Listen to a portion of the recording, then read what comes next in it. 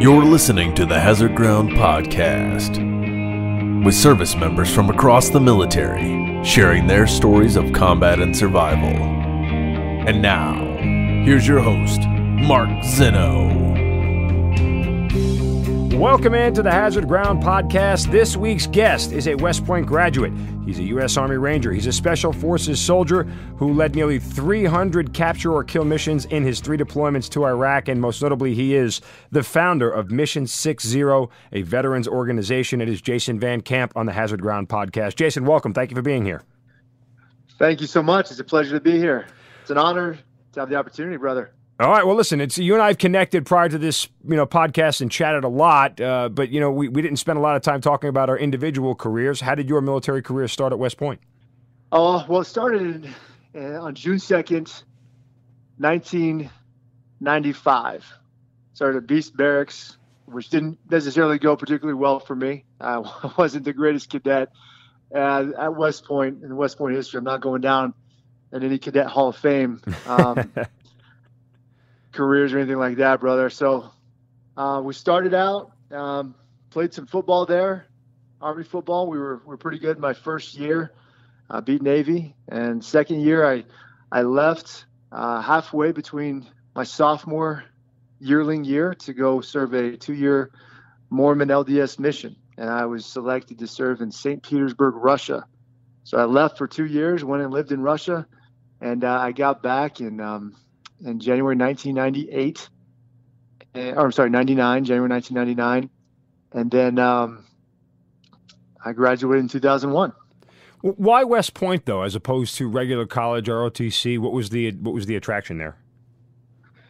You hear a lot of guys saying things like, I've always wanted to be an Army officer, and my dad served in the military, and he was a colonel or whatever, and I was a huge G.I. Joe fan, and, man, I just wanted to be Rambo and all these things. I had none of that. I collected G.I. Joe figures when I was a kid. My dad really wasn't a military guy. I was just fascinated with it. I thought it was really interesting in the way that they stressed discipline and hard work. And I kind of looked up to those guys that I saw in the military as I was growing up. And I loved to hear their stories, at least the guys that told me their stories. And some of the guys that I was introduced to as I was growing up, even some of my uncles, they were just really shy about sharing their experiences in the military and their stories. And I thought that was something that I wanted to learn more about. It was an interesting thing. I was sitting at the dinner table during one family holiday with my dad and all my uncles, and they were telling these hilarious stories about one thing or the next. And a lot of these stories were just about their military training, not so much about their experiences in Vietnam or combat or anything like that. And I wanted to participate. I wanted to share my stories. I wanted to say something. But truth of the matter was, when I was a kid, I had nothing. I had no stories. And so I vowed during one of those dinners, I said to myself, you know what, Jason? One day, you're going to have more stories than all of these guys put together. And let's make that a goal. So since I was a kid, I've kind of lived my life trying to get more stories than everybody else.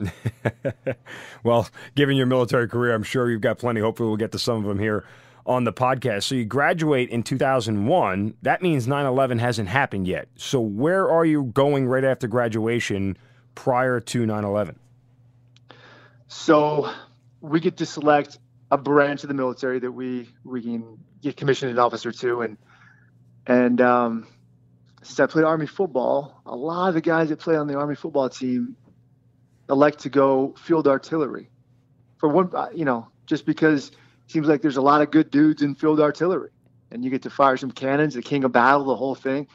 So thinking about that, I really did some soul searching, and I thought that field artillery would be a good branch for me. So I selected to go to field artillery, and I went right from West Point. I think we had 2 or 3 weeks off in the summer to Fort Sill, Oklahoma. And so I arrived there, I want to say late June or early July. And I went to Officer Basic course, so OBC at Fort Sill. And while I was there, 9/11 hit. I remember it very vividly. We were in a classroom learning about fire direction.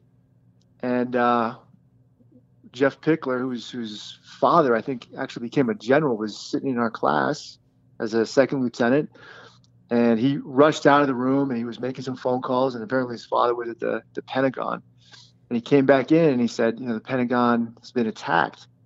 And then we walked out and, we went to the only TV that was in the building, which was by like a little coffee shop.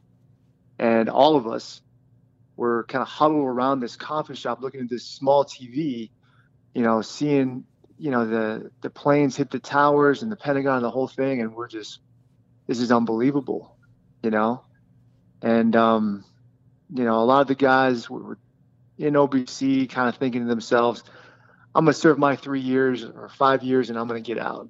But as we were watching that plane hit, man, like everybody was, this is real, guys. We're going to war. This is a career. A lot of those guys were feeling some pretty patriotic emotions at that time. Were you?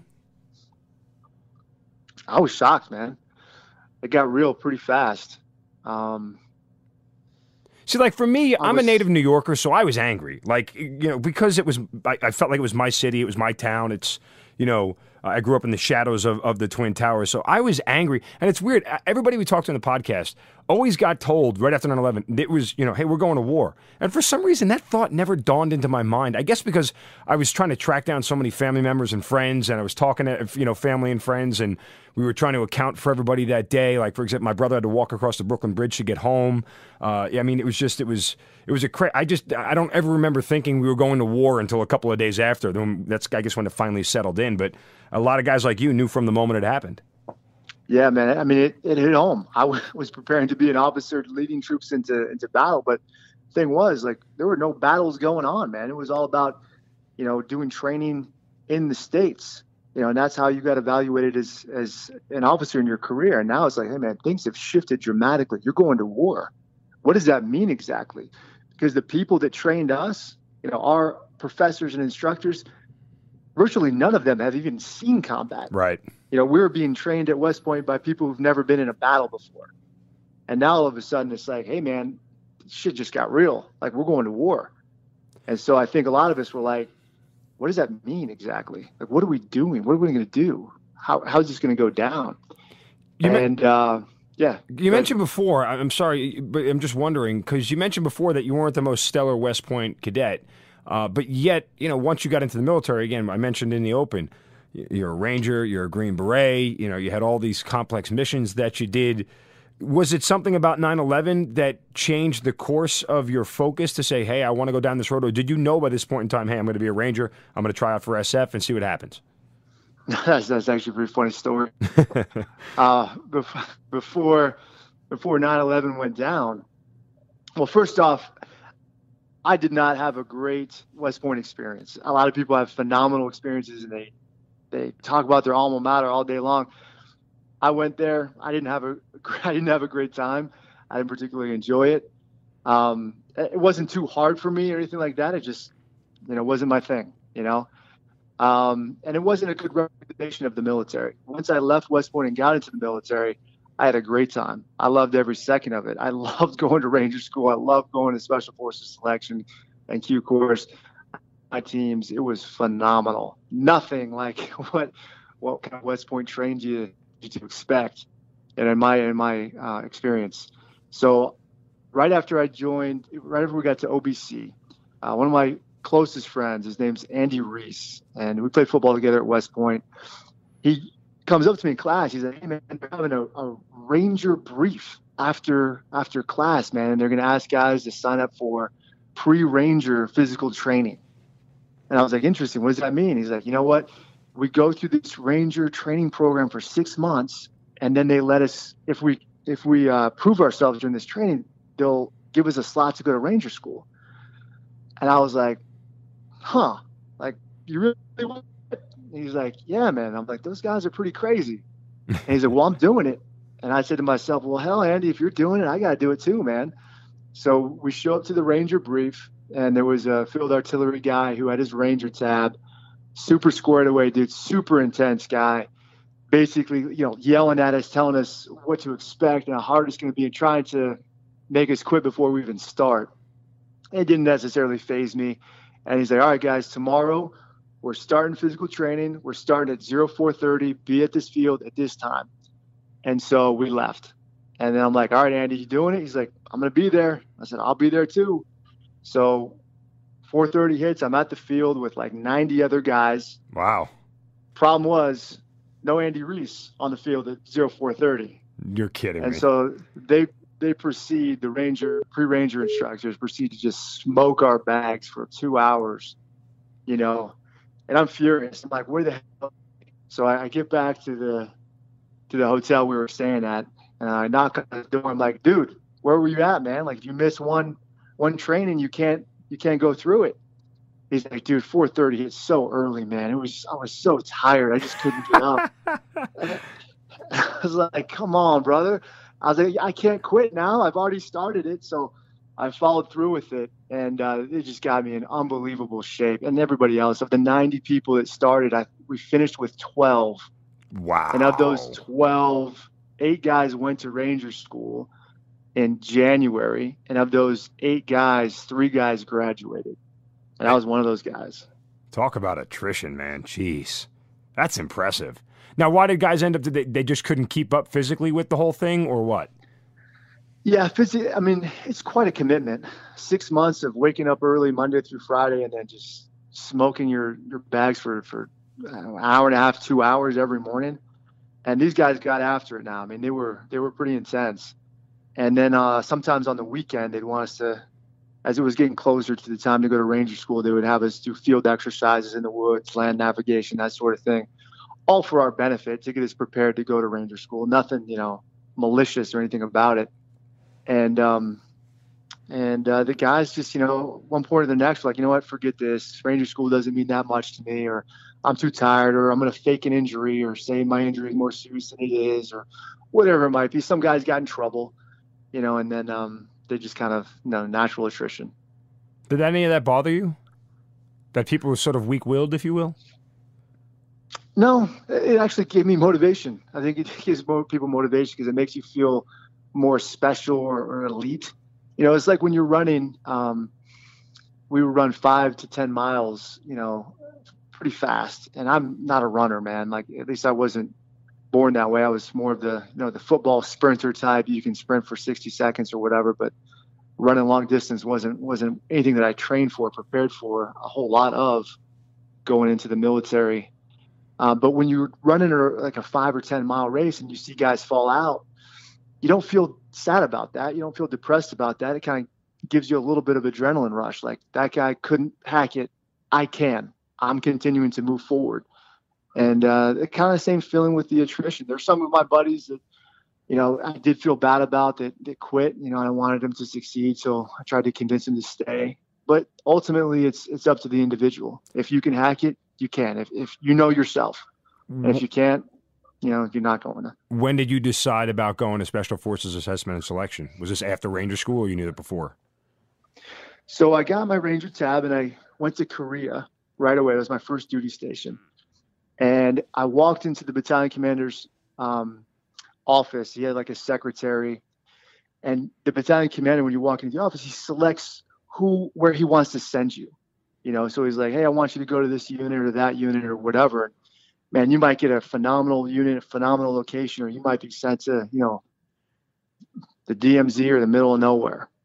So I walked in the office and this sergeant, E7, walks in and he sees the Ranger tab on my sleeve and his eyes light up and he's like, Ranger qualified. And I kind of look at him and I see he has a Ranger tab too. And he's like, hey, you're going to my unit. Like, we're going to take care of you, man. I'm trying to get all the Ranger guys to come here. I'm like, okay. So right away, I saw the benefits of having a Ranger tab. I mean, the guy didn't even know me.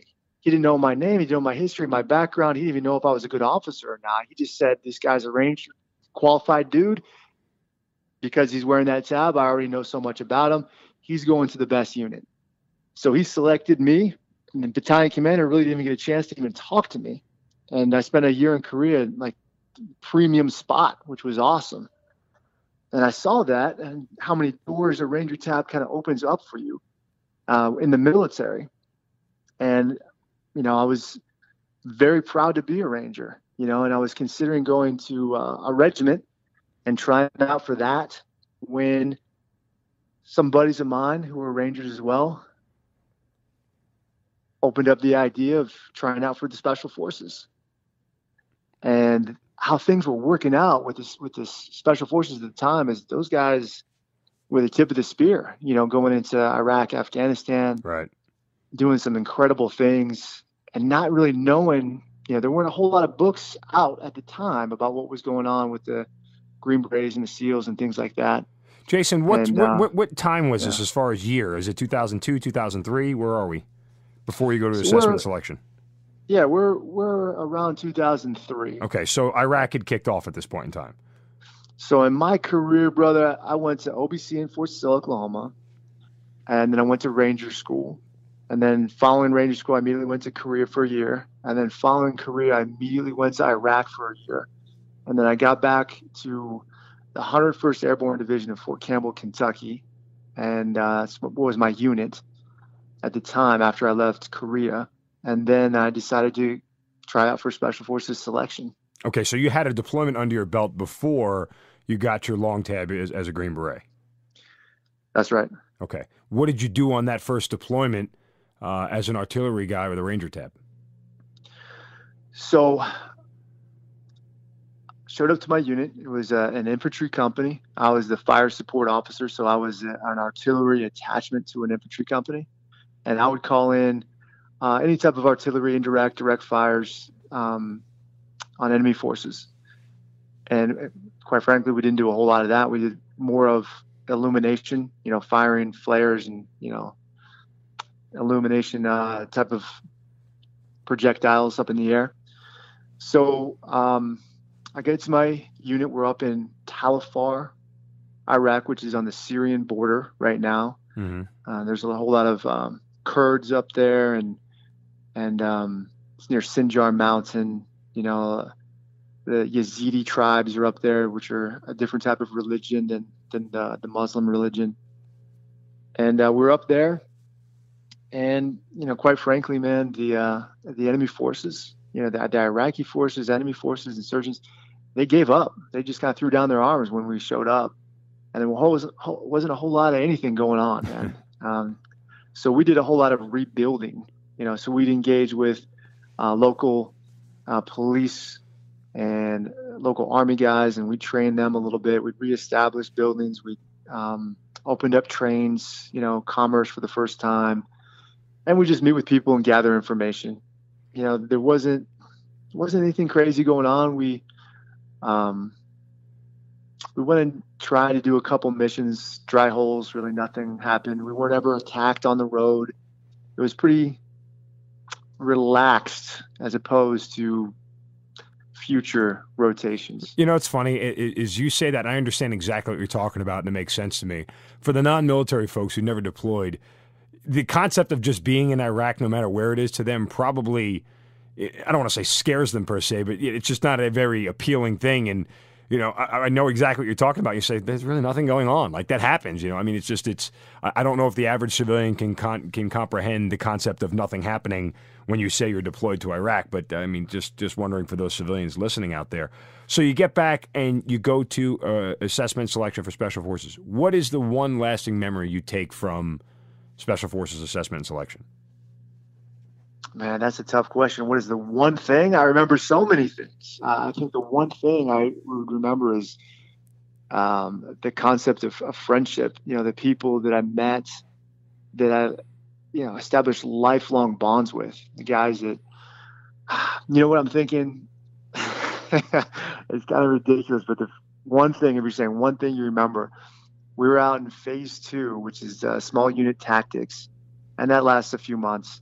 Out in the woods with your team, and we finished our last mission, and they put us in a truck, and they were driving us back to Camp McCall, and it's close to sundown, but it's absolutely overcast, raining cats and dogs, thundering, just pouring down rain, and I'm in the back of this truck where the flap is, and I'm just getting drenched, and I just remember looking over at my guys, and they were just laughing at me, being as soaked as if I had jumped in a lake.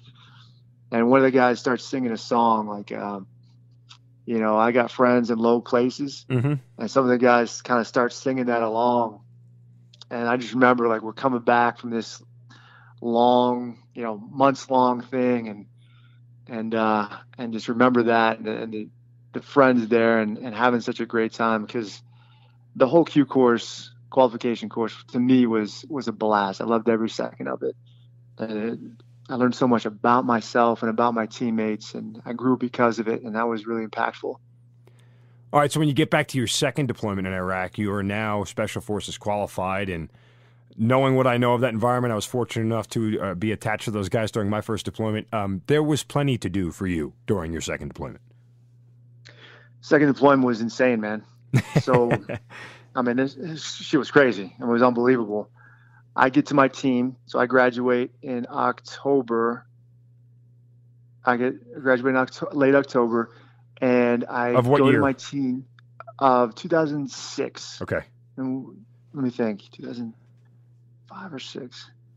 2006. Okay. Yeah, 2006. So I graduate in 2006, and I get assigned to go to 10th Special Forces Group in Colorado Springs, Colorado. Beautiful. And you get assigned a language because, you're a Green Beret. You have to speak a fluent language, or at least try to. I did speak a fluent language. I do speak Russian because I spent 2 years in Russia. So I kind of leg up on a lot of guys. And I get assigned to go to 10th Group, and I show up in December, and practically nobody's there because of the holidays, and we're getting ready to deploy again in February, late February. And so my company commander says, all right, Jason, we're going to put you on this team here. It's a mountain team. And I'm like, okay, no idea how to climb a mountain. I've never, done mountaineering before, but okay, got it. What else? He's like, we're deploying the entire group over to Iraq. And the thing is, we're not going to take your team. Whoa. I'm like, okay, why? He said, well, you're a brand new, detachment commander. You haven't had time to train with your guys, and we've got to leave a couple teams back in the rear to do different types of events, taskings and, keeping track of different things like that. Basically like BS stuff, right? Yeah, paperwork stuff. Yeah. We need somebody to go to Arizona and complete this training. We need somebody to go. And so we did send our team to do that. And so I get back to my team, and I kind of meet him for the first time. And one of the older NCOs on the team was like, kind of comes up to me. I don't even know him, hardly. His name was Aaron. He's like, hey, sir, we're not staying behind in the rear. So I don't care what you got to do. You make sure that we get to Iraq. And if you don't, then we know something about you. And he just walks away. Wow. And so I'm like, okay. I'm like, all right, bud. So I kind of go, I spend some time thinking about it. What was the look like, in his eye, though? I mean, like, were you scared at that or no? Like, not like scared, but you get my point, but you're like, eee. Yeah, the look in his eye was determination. Like, you better make this happen or I'm going to, beat the hell out of you type thing. I kind of bowed up a little bit, like, hey, I'm not gonna cower to you, brother. You know what I mean? Like, but also I'm gonna listen to you. And so I'm thinking to myself, I want to impress these guys. I want these guys to like me. I want to have a great team. I want us to be on the same page. And I'm like, if I don't get this Iraq deal, like, I can't ever live up to expectations. Like, I'll always be the guy that didn't get the mission. And I was like, well, I'm a pretty good briefer. What could I do? So I went to my company commander. He listened to maybe a sentence of what I said. He's like, nope, not happening. And he kind of, shut the book that he had open on his desk and kind of ushered me out the door, brushed me off.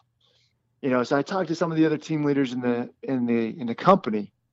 I'm like, any chance? And like, Jason, we don't even have another location for you to go to. All the spots have been filled. And I'm like, damn. I'm like, well, is there anything I can do? And one of the guys who was a friend of mine, Clay Daniels, he's obviously a Special Forces guy, but we played Army football together. He was a year older than me in graduation, and he was a team leader of a Halo team across the hall from mine. So we kind of started talking, and we developed a little bit of a plan of maybe somewhere I could go. And I was able to get in front of the group commander and pitch him why he should take our team.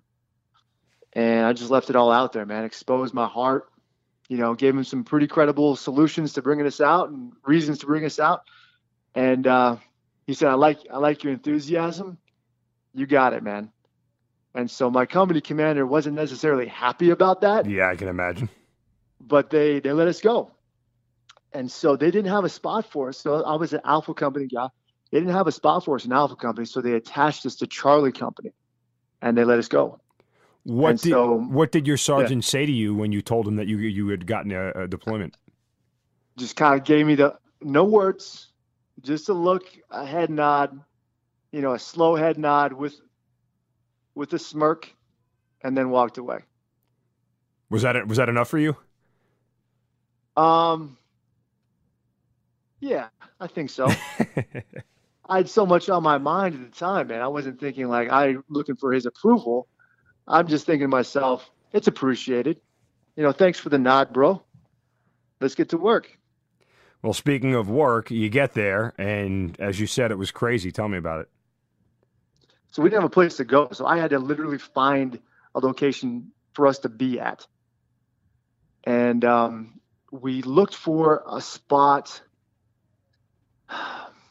in a place where we hadn't had U.S. forces, the presence of coalition forces for quite some time.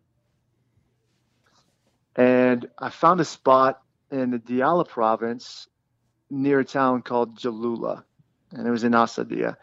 And there hadn't been any coalition forces presence there in over, I think, 3 years. And we know that there was an Iraqi Army battalion there. Not a whole lot of information was being put out about the location, but we figured it was fairly close to where Charlie Company was situated, so we could look at maybe going there. And so when we deployed, we moved to Jalula.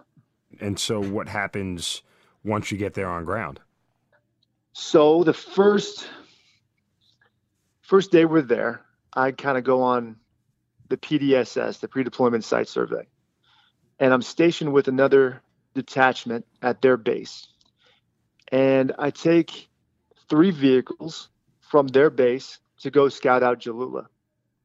So we go there and we meet the Iraqi Army battalion commander. He's a good dude. And we were able to negotiate a deal where we could bring our team up there. And we could kind of integrate our team, our forces with that Iraqi army. And we could train them up and we could use them as our force, indigenous fighting force. And we left. Went back to the previous team's headquarters, their base right there. So the second day, we're going to go back out and continue to do our survey.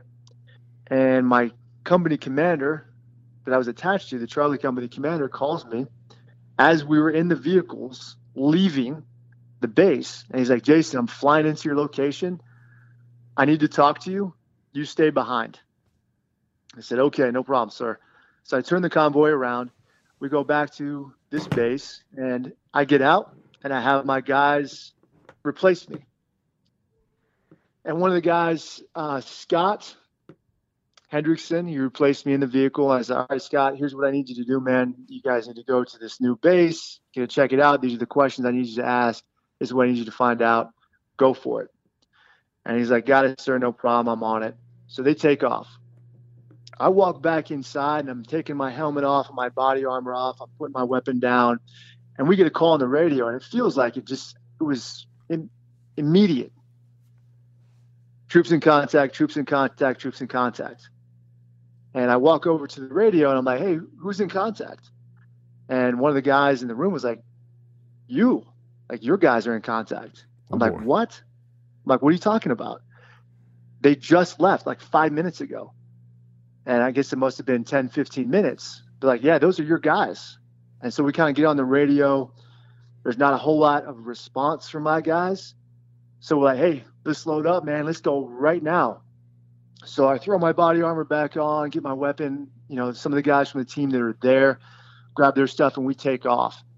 And I'm taking off down the road in a white Toyota Hilux truck with no doors and no armor to speak of. And we're just hauling ass down the road outside this base to try to find out what happened to my guys, during contact.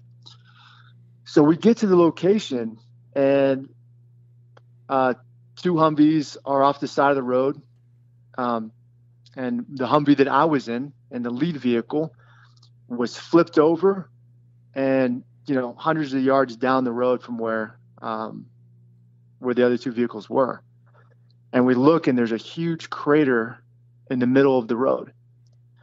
So enemy forces had put an IED in a culvert, which is, like a tunnel underneath one of the major highways, one of the major roads, and blew it up.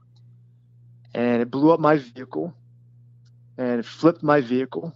And so the driver was a translator, American translator. I think he's Iraqi descent. He was killed in the blast. The guy that took my place in the vehicle in the front, he had both of his arms at the elbows rolled back, so completely broke his arms in 2. My gunner, Scott, he was in the turret, and he got thrown from the Humvee. I mean, it was unbelievable, 100 yards down the road. And he landed on his weapon, on his M4, snapped the M4 in 2, severely injured his back, gave him a concussion where he didn't even know what was going on for 2 weeks. And we found him. He was trying to put his weapon back together to engage the enemy. And the guy in the back, he was an Iraqi translator as well. He was very, very badly injured. I think he actually lost his leg as a result of it. So we get to those guys and get them on a helicopter and get them out of there. And so we weren't under attack when we showed up. There was no gunfire. There was nothing like that. We were just treating our guys and getting out of there. So I walked down to where the hole is, and I kind of walk down under the road, and I see 2 copper wires. I kind of bring some guys out, and we follow the copper wires to a berm, a sand berm out in the desert, and we see, the initiator, and we see some, bomb type materials, and we see some motorcycle tracks away from that berm location into the desert. So we asked the guys that were there if they saw anything. They didn't see anything. We just know that was the case. So that was on our second day. 2 of the guys on my 12-man team were lost for the entire deployment. And so that was pretty insane. Did you ever stop to think that, obviously you have, that you were in that seat? That could have been you with both your arms broken in, or maybe even worse. How do you reconcile that thought?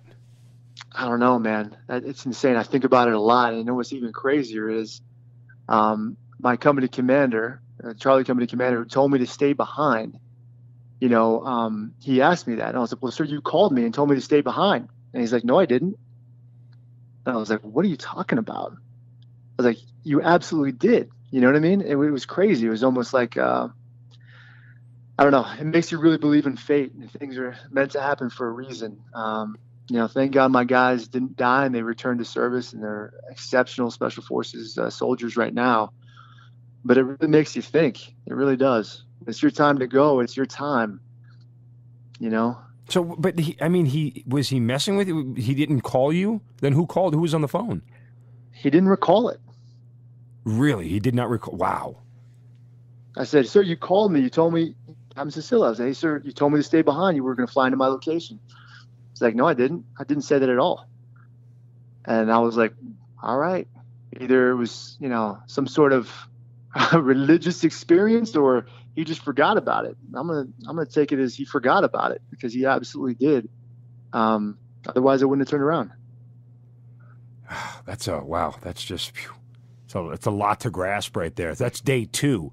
What else happens day on two? What else happens on this deployment? I mean, because again, we talked in the intro about your nearly 300 capture or kill missions. What were those like? Because the tempo must have been unreal. You guys only deploy as special forces companies for 6-7 months at a time. Do the math. That's 180 days. 100 or 200 days and 300 missions. The math doesn't seem to work out that well. Yeah. Well, I'll say this right now. So on my OER over the course of 3 deployments and some JSETs, they put 300 missions. Now, is that an accurate number? I'm going to tell you right now, probably not. But we did a lot of, missions, which we would kind of categorize as a kind of a type 1, type 2, or type 3 mission. And type 3 missions are more of the, convoy operations or going on, without precision information type stuff. And I think they might have included that as well. So just want to make that clear that, we went on quite a few missions, hundreds, but as far as giving you an accurate count, just want to be upfront about that, man. No, that's fine. I wonder, did that second day and everything that went, for lack of a better term, went wrong, because nothing really went wrong. That's just combat. It's war. That's the way things go. But for everything that happened that day, did it prepare you for other events down the road? Oh, no doubt, man. How so? Everything that you do in life kind of prepares you for future events. And I feel at the time that I was weak, I was soft, and I became a hard man. I saw things, I did things, I made decisions that I had to as a leader. And that turned me into a very experienced and I would say, for lack of a better term, hard man. The second day we were there, we lose 2 guys. There's no messing around. There's no, okay, maybe let me do this guy a favor, or hey, he doesn't feel like going on this mission anymore. No, it's all about accomplishing the mission, forgoing emotions and feelings and things that are happening back home and really becoming a lot more mentally, physically, spiritually, socially, emotionally, and professionally tougher. I think that's what happened to me during that second deployment. I became tougher in all aspects of life. The sergeant who told you that you had to get on the deployment, he wasn't one of the guys who was injured, was he? No, he was one of the guys that I took out with me to recover the guys that got injured. Okay. And so he actually got injured in a subsequent IED, and it wasn't a crazy IED, but he got his bell rung a little bit. He got his head injured, and then he had to deploy back to the States. What's the word for that? I mean, just I guess coincidence, if you will. I guess, he developed a seizure disorder from that experience. And so he started having epileptic seizures and tonic-clonic seizures and so forth. And when you get to that point, you can't jump out of airplanes, you can't fire weapons, you can't really be trusted because you can't control it. Right. Yeah. You put your teammates at risk. When you look back on all the missions that you did and everything, is there one that stands out more than another for any particular reason? Yeah, I'll tell you about the worst, the toughest experience that we had. I mean, we had a mission in that same deployment during the tail end of the deployment on August 15th. And we went, I'll set the stage for that. So after those motorcycles left, we kind of got word, we kind of found out in that area that, hey man, we just walked into a hornet's nest. There was a reason why there weren't, coalition forces there. The enemy knew that and they moved in. And so we were looking at a battalion Al-Qaeda stronghold where we just plopped down our detachment. Sitting on a hornet's nest. And what we found out is, when we moved into this Iraqi army base, we were getting mortared from across this river several times a week, and it was insane. And we were talking to the Iraqi army and we're like, hey guys, we can do something about this. Like, let's get our forces going and let's move. And they're like, hell no. Like, if we do that, they're going to kill us and all of our families and the whole thing. So you're going to sit here and just get mortared? It's better than, the alternative. I'm like, all right, listen, we need to find somebody else then. So there were some people in the Iraqi army that did want to fight. And they're fantastic soldiers, fantastic officers. And a lot of these guys were Kurdish. And we said, okay, could we bring some Kurdish soldiers down into this area to help us fight that we could train? And they're like, Captain Jason, we've been trying to do this for years. And so my commander, chain of command, everybody started hearing about the things that we were getting into and firefights and getting mortared every night and IEDs. And finally it dawned on him, like, these guys are in some serious stuff here. Like, we should help these guys out. And so I put in a petition, a request to bring Kurdish soldiers down to our area, which had never been done before. And that request went all the way up to General Petraeus, and he accepted it. Wow. And we brought Kurdish soldiers down into my area. And overnight I became a hero, a national hero of the Kurdish of Kurdistan. They're like, thank you, Captain Jason. They're like kissing my cheeks and hands. Also, you brought us down. We've always, hey guys, I don't care about all that. What I do care about is taking the fight to the enemy. And so we trained these guys, and we went across the river to fight these guys, to fight Al Qaeda, this force over there. And as is usually the case, they see us coming in a large force, they leave, and then when we leave, they come back in, and they start the whole thing over again. So what I did, which was kind of unorthodox, unconventional, I mean, we are special forces guys, I said, you know what, instead of us leaving, how about we stay here? And I convinced the Kurdish soldiers, who was led by a general named Shetu, to permanently establish a stronghold across the river in this village. And the village was called Tibit. So as we were driving to this location to clear this area, we encountered 13 IEDs in the road. Oh my God. We disarmed them all. We get to the village, we go house to house, we clear it up. No enemy fighters. We do some hasty interrogations of quite a few people, and what I tell Shetu is, all right, man, you guys will stay here all summer long. He said, okay, got it. Thank you, Captain Jason, for bringing us down here. All right, here's how you can repay me. So we leave, we take our Humvees, the enemy sees us in the village. And as they do, Shetu and all the Kurdish soldiers start snatching them up one by one. And they're, surprised and disappointed. And we start putting these guys in our prisons. Start interrogating these guys, getting information, finding out what's going on, and so forth. So we cleared that area, and then we started to continue to clear this entire province. And what happens is, we hear that there's unconfirmed that there's some Al Qaeda top commanders, meeting at this one location across this lake, and we figure, hey, let's go take a look. Let's go see what's going on out there.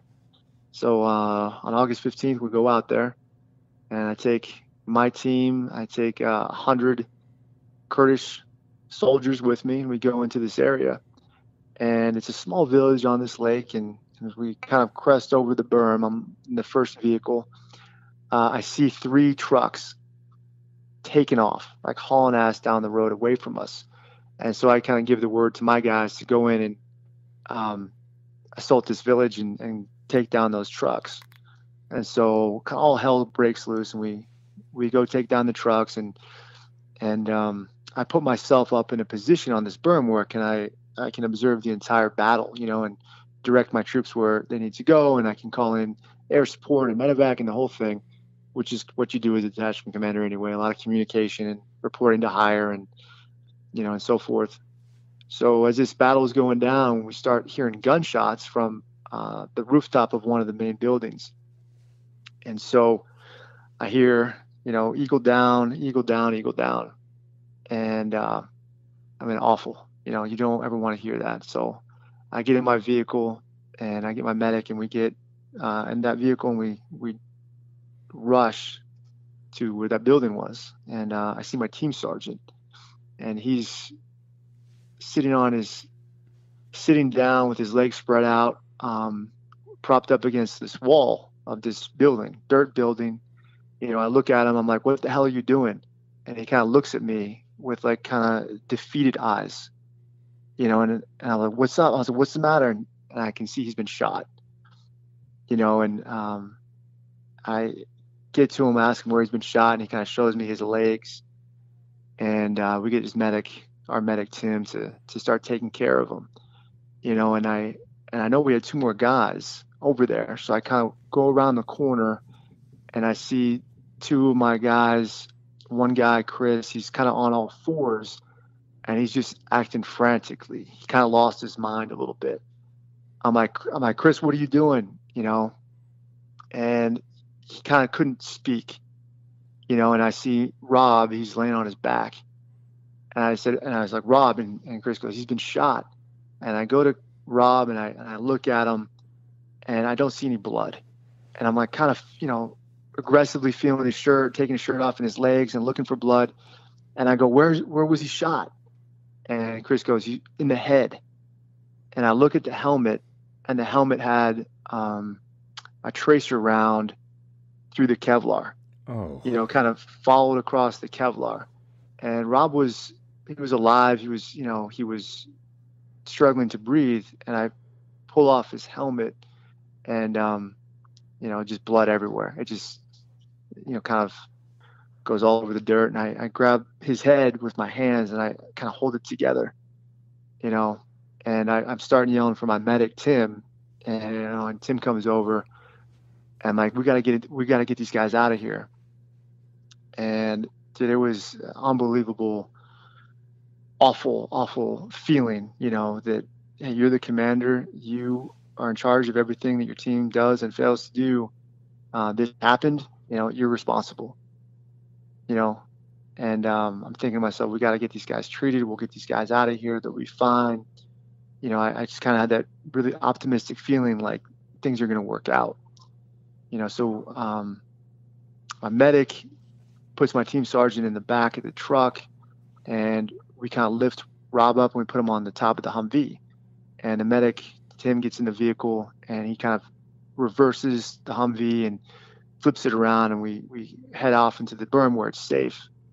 And we take the guys down off the vehicle, and I call all of my guys back for support, and we treat our guys. And there was some enemies that were killed as well, that were injured and killed, and we kind of pulled some of those bodies back as well to interrogate and to talk, and to find out what's going on.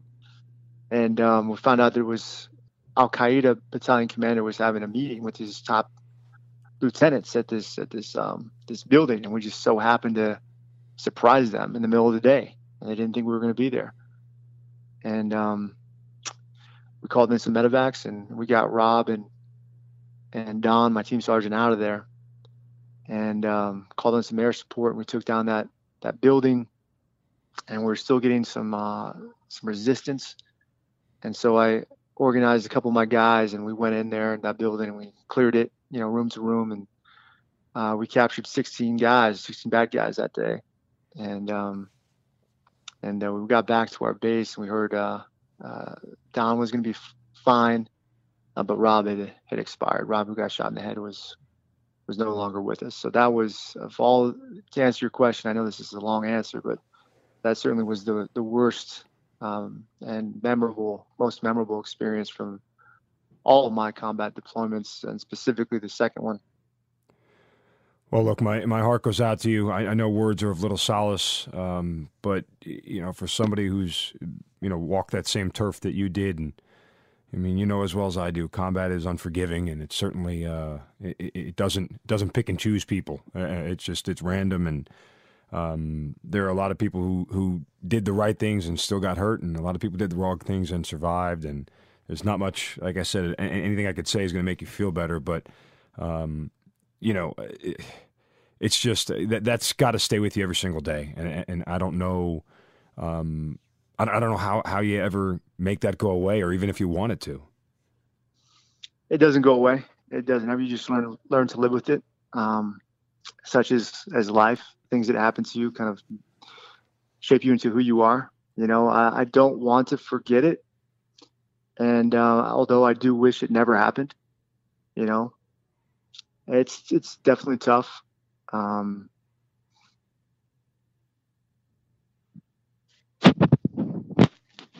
It's a terrible experience, and I would never wish that on anyone to experience something similar. I hear you, brother. Listen, again, just I'm sorry you went through that.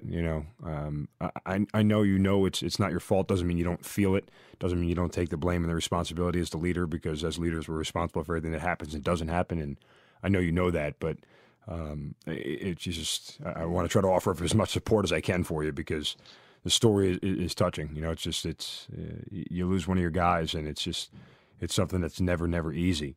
Is that the reason why you started Mission 60? Partly.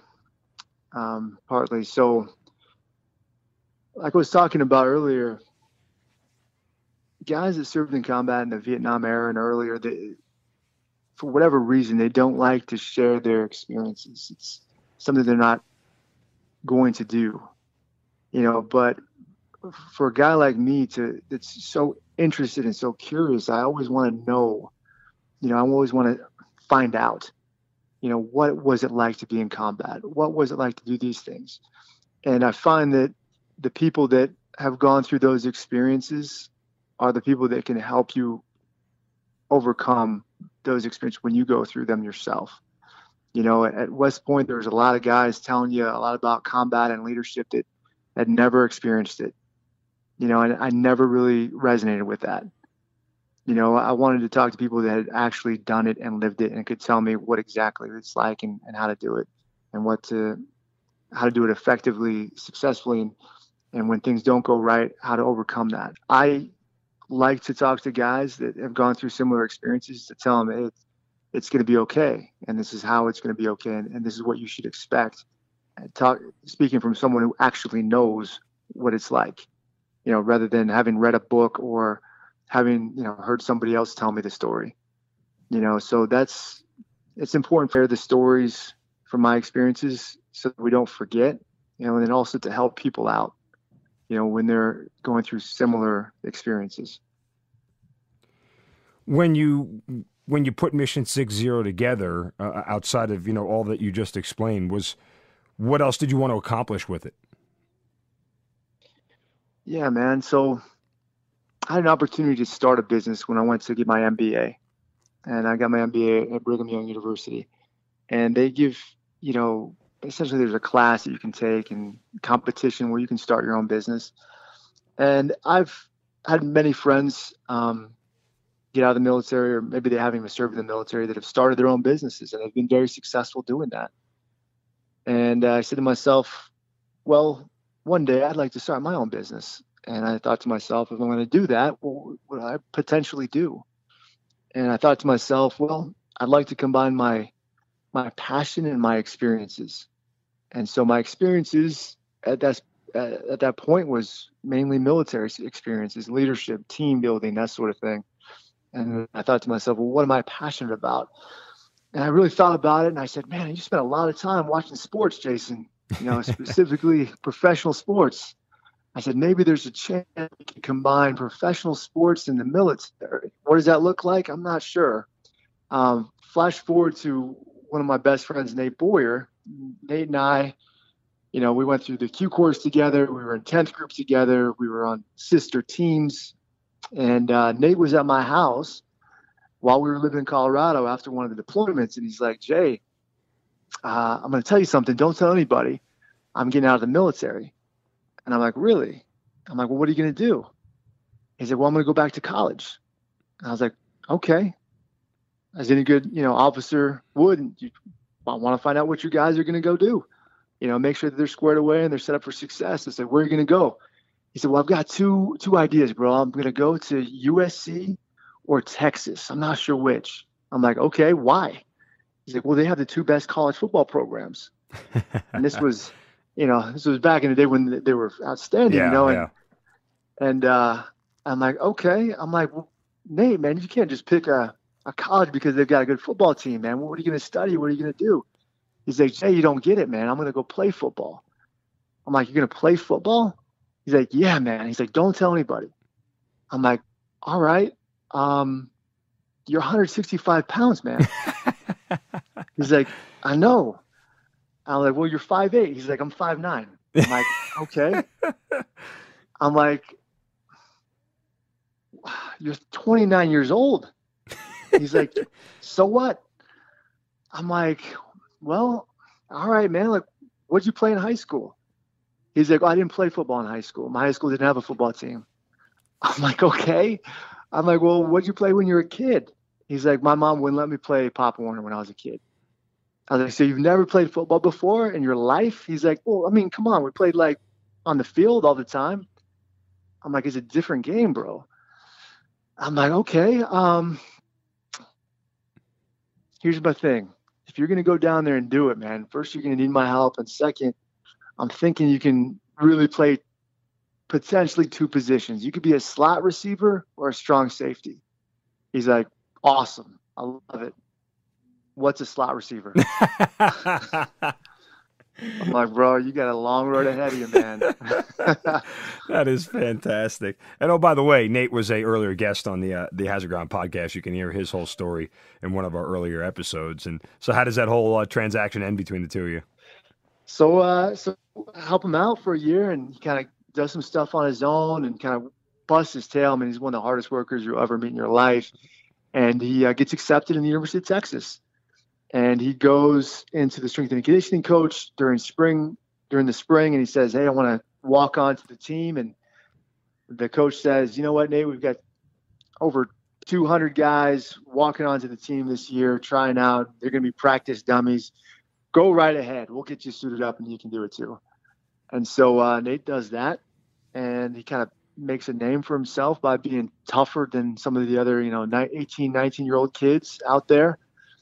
And from how it was told to me during one of the last days of spring ball, Coach Mac Brown and the strength and conditioning coach stand in the middle of the field, and they say, listen, here's what we're going to do. We're only going to take one walk-on to come back in August. The whole team, 6 laps around the field. The first guy to make it back of the walk-ons gets a spot on the team. So the whole team takes off.